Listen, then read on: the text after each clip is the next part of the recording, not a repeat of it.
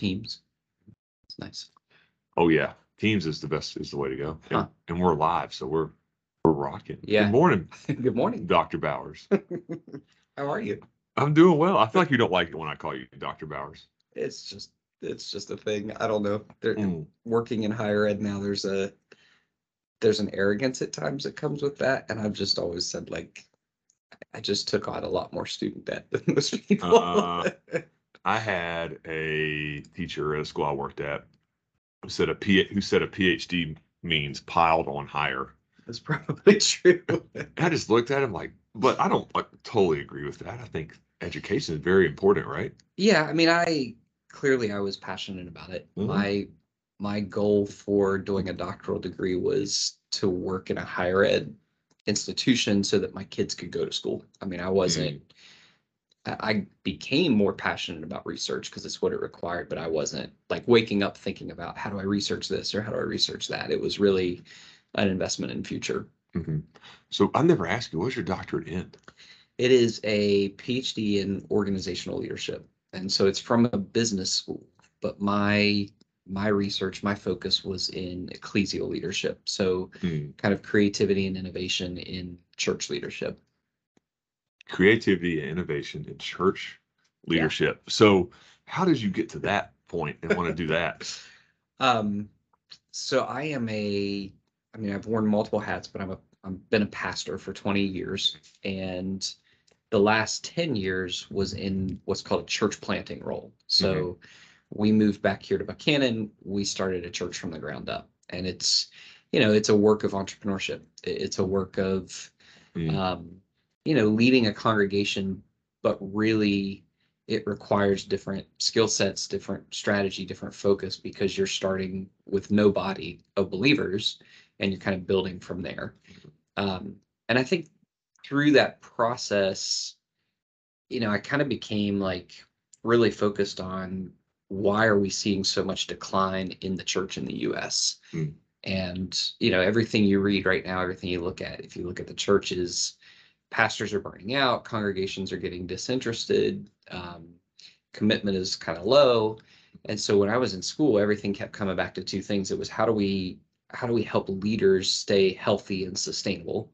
How do we fight kind of the social emotional pressures of ministry and leadership? And then what is creative leadership? What does innovation look like in an organization that is really struggling in a lot of ways? Yeah, I would think that to want to be a pastor, it's a different set of skills than a business person. To some extent. To some extent, and then there's right? some overlap. So, right. I mean, I mean, so someone wants to be a pastor, it's because I want to serve people, preach the gospel, those types of things. Yeah. But to be a pastor, you also have to deal with church budget, right, and people skills, and fixing a leaky roof, I guess, from time to time, or knowing who to call to fix the leaky roof. Yeah. Which is why I think we see so much struggle in the church, in specifically the Protestant church right now, because we have leaders who feel a calling or a passion for preaching, for caring for people, for their highly relational skills. They're highly kind of focused on study and preparation and presenting, but we're also expecting those same people to be really good at business and logistics and most people are not good at both of those things, and we don't train for that. And part of that is not a people issue. I think it's a model issue. I think in the the 80s, 90s, the church really became a corporation, and we started taking growth models from Fortune 500 companies and thinking we could adapt this and go. That seems like a mistake, Dr. Bauer. I think it's surely a mistake, and I think we're, COVID didn't, I say this all the time, COVID didn't break things. Things were already broken. COVID just revealed it. Yeah. And I think we're seeing the fallout of that as all this kind of comes to pass. So. Yeah, I think it's almost the same for education to some, not the same, but it's similar. Yeah. People get an education to help people, to serve, or because they love their their subject, Right. and then you get in and realize that's actually a pretty small part of this. Yeah. There's the red tape that is needed. I mean, we definitely need laws and regulations and stuff, but sometimes people can get lost in the weeds with that. And I'm looking at the book that's propping up the microphone, the 4 disciplines of execution, and how, like, if we aren't focused on our goals and we make time for those, we get lost in what's your phrase about the urgent? It's Covey. It's Stephen Covey, tyranny of the urgent. The tyranny of the urgent. And I imagine being a pastor is the same. Yeah. You can get lost in what's just today's issue. Yeah, for sure. And, education is a great model, because you think about teachers. Teachers are these gifted individuals usually who are really good at leading a classroom on their own. They create that space, they develop the content, they structure it, they present it. But they are also expected to be highly collaborative. And you've got to work well with 25 or 40 or 60 other professionals in the building. Most people don't function in both of those realms well. And it's like our kids. My kid comes home and has 110% in art class and an F in science. What gets the majority of my attention? Well, it's a science grade. Sure, yeah. Because we tend to focus on our weaknesses and say, fix that, instead of saying, you're really passionate about art. How do I help you thrive in that? And I think as a leadership challenge, that's part of the thing, is how do we identify where someone's skill sets lie, their natural strengths, their natural passions, and help them live towards that, whether they're a pastor, whether they're a teacher, whether they're a student, and then say, let's be strengths focused and help them develop in that. And then let's put the people around them that can achieve and help their weakness. As a pastor, I am not the best at kind of the caring for people shepherding piece, which I tell my congregation all the time, like, you probably don't have the best pastor. You have a pretty good teacher. You have a pretty strong strategist. But that means my congregation, we've got to equip other people to help care for our congregation well, which is really what the church should be, is we're equipping others to grow in that way. Yeah, I can only imagine what it's like to be responsible for people's, like, spiritual health, because my role as a principal and a coach, all this will pass away in 100 years. Nobody's going to care what our football record was. And, I don't know. Well, this is Buckhannon, and probably people have records somewhere. It's very interesting being in a small town. People can quote things that happened 60 years ago. And that's cool, because other places I've coached, people don't remember or aren't even around, or maybe the school didn't even play football 60 years ago. Yeah. Because we were team 114 this past year. We'll be team 115 next year, or this upcoming year. And it's just interesting how that all rolls, because there's more of a history here. And I would love for you to talk about your new role. You switched roles since you've been on the podcast. Yeah, so I used to teach at the high school where you were. I did that for a year. Really, really did love it. And then had an opportunity at the college in our town at West Virginia Wesleyan. They were looking for a director of career services and experiential learning. So really all that means is about half of my job is helping students develop the skill set, the resources, and take the steps to find a job after their education. So a lot of career fair stuff, a ton of networking, a ton of resume coaching, cover letters. And then the other half of that, the experiential learning piece, is students that are still in school who are looking for internships, shadowing opportunities, which those two pieces, I tell everybody I love it, because the students that come to me need my help and want my help. It is, it's a real life thing. College is usually this great time of fun and community and enjoying, and we're challenged and we're growing in our classes. But there's a reality that as the end of that approaches, that I've got to find a job. I've got to be able to eat food and sleep indoors. Like, that's really important. And so that's where my job lies, is just kind of helping students in all those places. Eat food and sleep indoors. I like that. That's awesome. That reminds me, when I was at East Carolina as a redshirt freshman, I think. I was at this buddy of mine's house playing a video game. I think it was like Madden. And this guy was in the room, and my friend looked at the guy and he said, "What are you going to do with that art degree you have?" I just called him out, and I loved that. My friend, his name was Eric, and the guy looked at him like, "I don't know," because we get to college, and I can only speak for myself. And the counselors are awesome people. They have the best motive. They want to help you find something you're passionate about. But it doesn't always mean you find something you major in something you can make a living in. Yeah.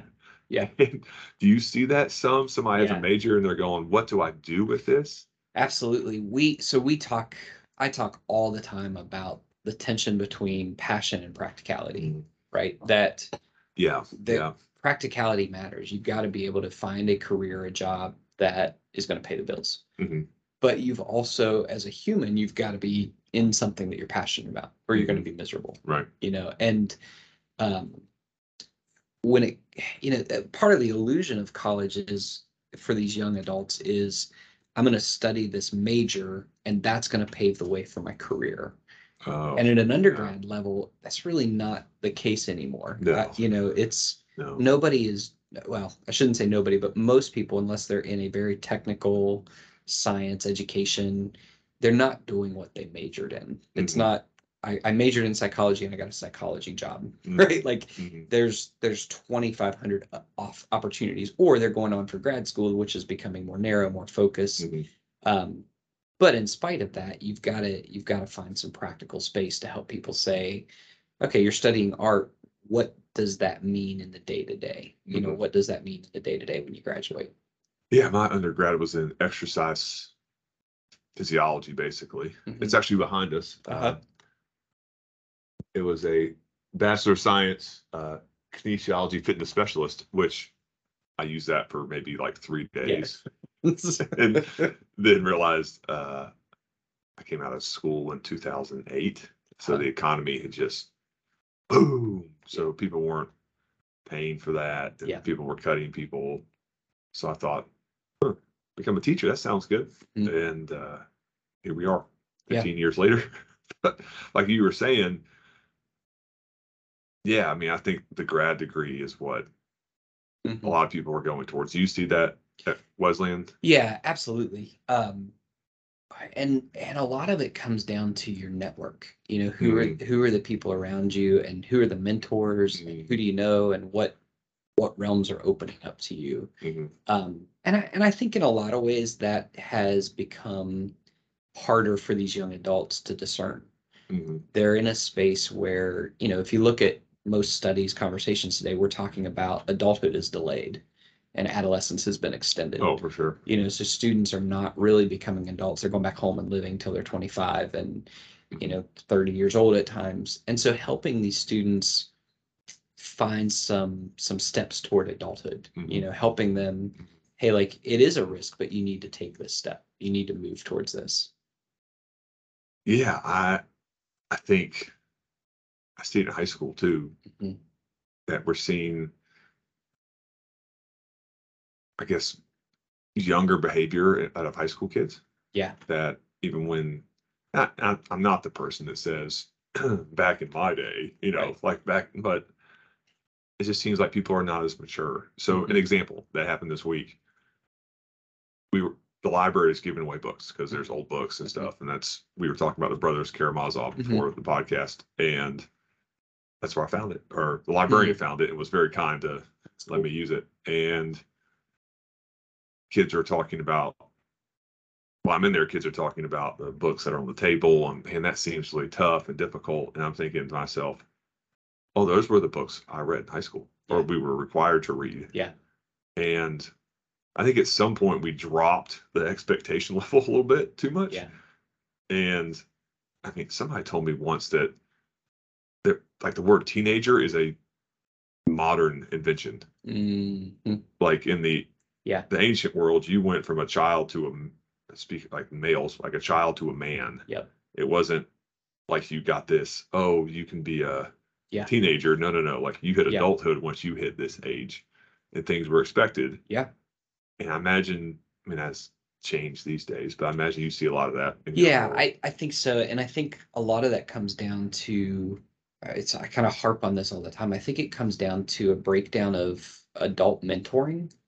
I always joke with my dad about the Hardee's crew that shows up at 6 a.m., the old guys, and great guys, but they're retired. They're there every morning, and typically they're kind of harping on how bad this generation is. Oh, for sure. And they just don't get it. They didn't, and right or wrong, those guys have the capacity and the space that they could be mentoring a younger generation. Right. And we have a fatherless generation who's growing up, or parentless generation that could benefit from mentors.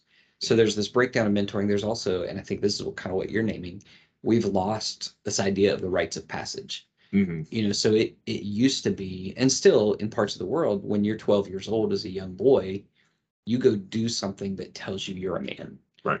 And you fight that lion or whatever it is. Yeah. And you come back and go, I'm a man. I know I'm a man.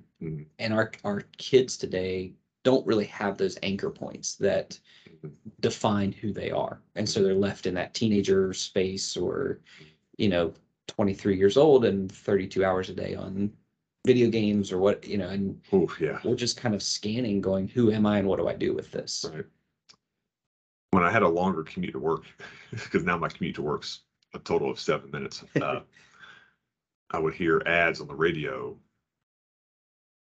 that were paid for by the government that were talking about fatherhood and being a father. And I thought to myself, oh my gosh, we are in trouble. Yeah. If we're having to put ads on the radio about being a dad. Yeah. And that's the elephant in the room in most schools I've been in, is the lack of male, I guess leadership's a word I could use there, or like males coming alongside their sons or stepsons, or if they're a guardian, but like that piece is something that we can really stand to use some more people to help us with. Yeah. Absolutely. And I think helping men to have a healthy masculinity to themselves, all the buzzwords of toxic masculinity and all that stuff, there's something to that, but a lot of that is, what does it mean? You and I have talked in the past, what does it mean to understand my emotions, to understand what I'm feeling, to have people that I can name that to and press that in with, and that's hard to do. The guy I do that with is sitting here in the room with me. And I think a lot of that for me, I can only speak in the eye, comes down to how do we as males deal with things that go wrong? Because if it's not modeled for you as a child, there can be some very inappropriate reactions to that. Yes. And dealing with anxiety and anger, and I bet I can name it. I bet here's a topic that I can name that I bet you speak about every Sunday: suffering. I'm kidding. Just like you're like, oh no, stay away from that one. Yeah. But our Christmas series is going to talk about suffering. No doubt. And it's interesting when we read the Bible or read writings of the saints, or like Dostoevsky, who we were talking about this before the podcast started. I've really gotten into Dostoevsky. Is that how you say it? Sounds right to me. Like that. You've read more than I have. But it's like people in back in them old times, right? Were way more comfortable talking about suffering and how it's okay. Like, this is what it is, but this has formed me and shaped me.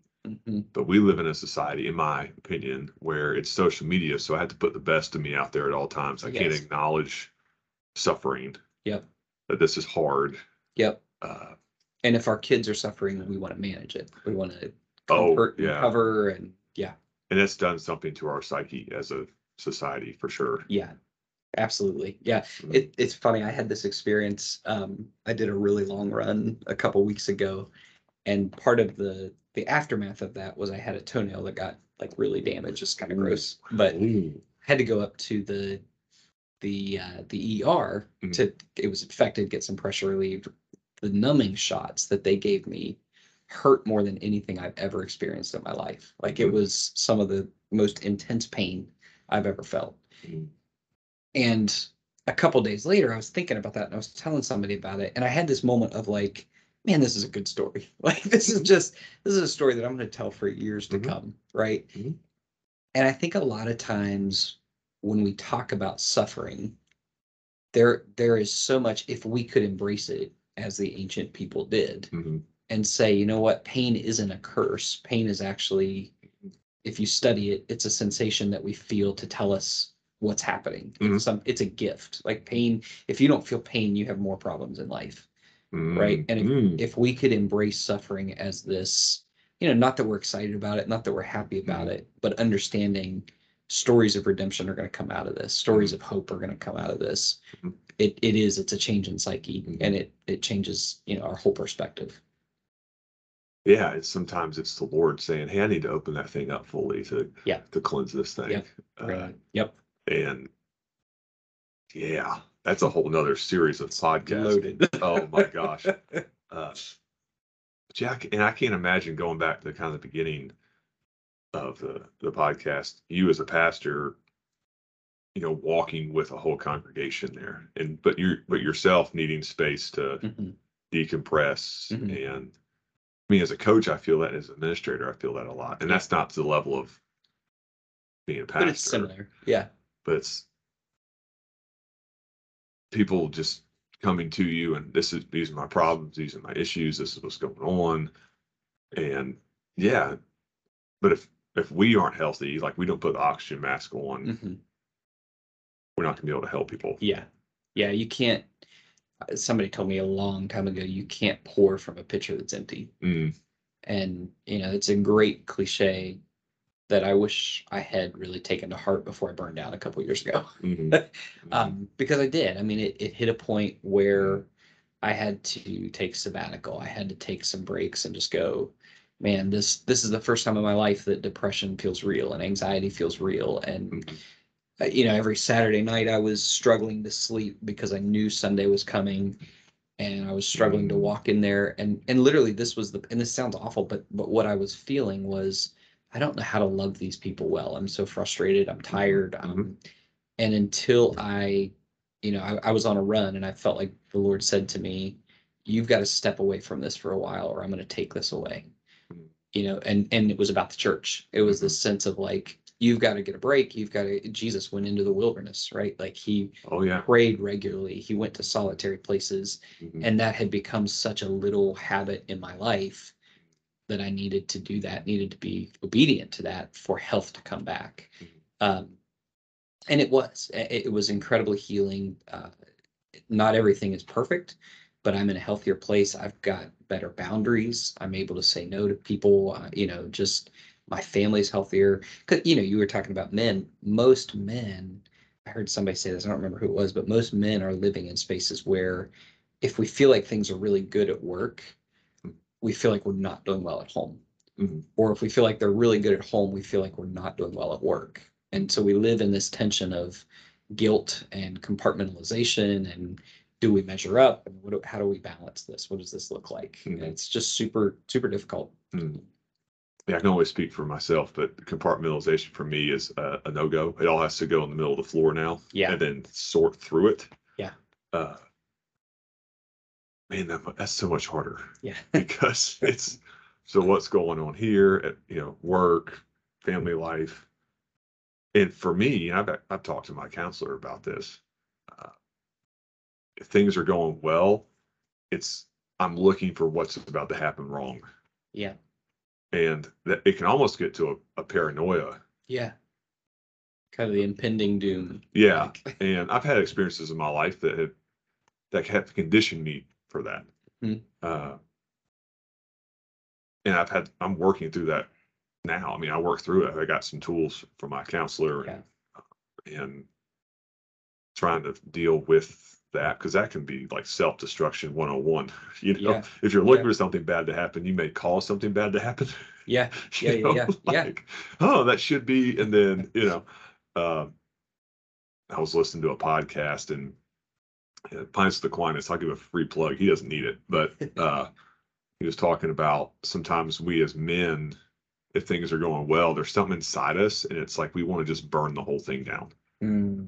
Like just there's this some other place that's better or something of that nature. And yeah, maybe that sounds weird, but when he said that, I thought, oh my gosh, like, I've definitely felt that before in my life. I would imagine your BS meter is really high. If that's the challenge of what you're like put it all out there. I can't compartmentalize. I bet when you see it in other folks as a leader, as a coach, as a professional, I bet it's really easy to spot. Yeah, just be real. Obviously, in a professional setting, there's boundaries, but like just come with it, man. Yeah. Just tell me what's up. Shut the door and let's talk. Yeah. And I'm sure as a pastor, somebody comes in, hey, I'm dealing with this. And I'm sure you think in your mind, let's get to it. What's the thing behind the thing behind the thing here? You know what I mean? Are people, in your experience, are most people willing to do that, or is it takes a minute? Well, no, I don't think most people are willing to do that. It goes back to Adam and Eve, right? What's the first thing they do? Is they realize they're naked. Yeah, right. Yeah. And they hide from God, and they blame each other. So like there's our original sins, is hiding and blame. And that's just pervasive, right? It's me. It's why our conversations are so refreshing, because I feel like it's truly authentic. Like, here it is, here's where we are. But yeah, I think all the time I'm asking what's the thing behind the thing? You know, what's the real heart of this? What's the pain? What's the brokenness? And can we give you courage to open up and name it? Yeah. Yeah, to actually look at it. Yeah. I've like the counselor I've seen talked about whatever that is. Imagine it's a lion in the room with you, but you can tell that lion what to do. Wow. He actually said you can tell that lion to shut the F up. Yeah. And yes, yes, you can. Yeah. But it's okay that it's sitting right there. Right. And right. For me, that's a visualization tool I use often. Yeah. When I feel anxiety or anxious or anger, that lion's in the room. Yeah. And I can tell it to shut the F up. Yeah. You know yeah. I mean? And I think some of that is, back to kind of the American church model, it's a guilt-inducing culture, right? So it comes to our understanding of sin. Sin is the thing that we've done wrong and you're guilty. And so you've got to deal with this. And by the way, feel guilty, but then you're forgiven. Congratulations. And like, there's part of that is true. Like we have individual sin. We have things that we are guilty of that we've committed, but sin is so much bigger than that biblically. Sin is also corporate sin. There are parts of the scriptures that say the entire nation needs to repent of this thing.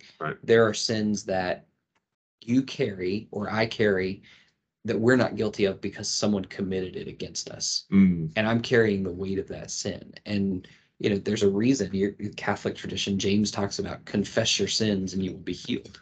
It's the power of confessing those things to say, here's the lion, here's the thing that's coming after me. And it may be my fault, but it may not be. It may be the shame of somebody else. And naming it is really, really intense. Somebody told me this when I was going through RCIA, like to come into the church, that during Lent anybody can go to confession. I would say to the listeners out there, if you can find a Catholic church during Lent, go in there. Just no, there's like a procedure of what to say. Bless me, Father, if I've sinned, whatever. But yeah, man, it's so cathartic. Yeah. Even if you don't have that belief system. Yeah. Like it is so cathartic just to. Yeah. Like here it is, and they have somebody listen, and man, that's it. It's vomiting when you're sick, right? Like it's that stomach bug that you just feel queasy, and then you throw up, and it's like, oh man, I feel better. I got it out. And for me, it's being afraid. When you're sick, you're afraid to do that. Oh, I'll feel worse. Right. When that's not. It's not. You'll feel worse in the moment when you're. Doing it. That's your body's mechanism of getting rid of the poison, whatever it is. Stuff. Yeah, man. Yeah. Hey, Pastor, thank you for coming on. I love it, and it's always a joy. It is a joy. We I feel like, I think I told you this before, that you should start your own podcast. I feel like I have one. that's right. You do have one. What is it called? Called Better Stories. Better Stories. You Mhm. told me that. I'm a Yep. terrible friend. No, you're good. My wife and I kind of did it like 2019, Okay. and it died during COVID. Mhm. So I brought it back this year, and I've got like 7 or 8 episodes out now. That it's gone well. It's been fun. It's just when I early did it, we were doing interviews, and then I was doing these live events at there's a Lady McNeamer house. They used to do like house concerts and stuff. And I put these talks together that were like sermons, but not sermons I would ever give at church. Okay. And so people would sit around, they'd bring wine and food, and it was a blast. It was so fun. But they shut their place down and couldn't do it anymore. So it was really cool. It was really awesome. So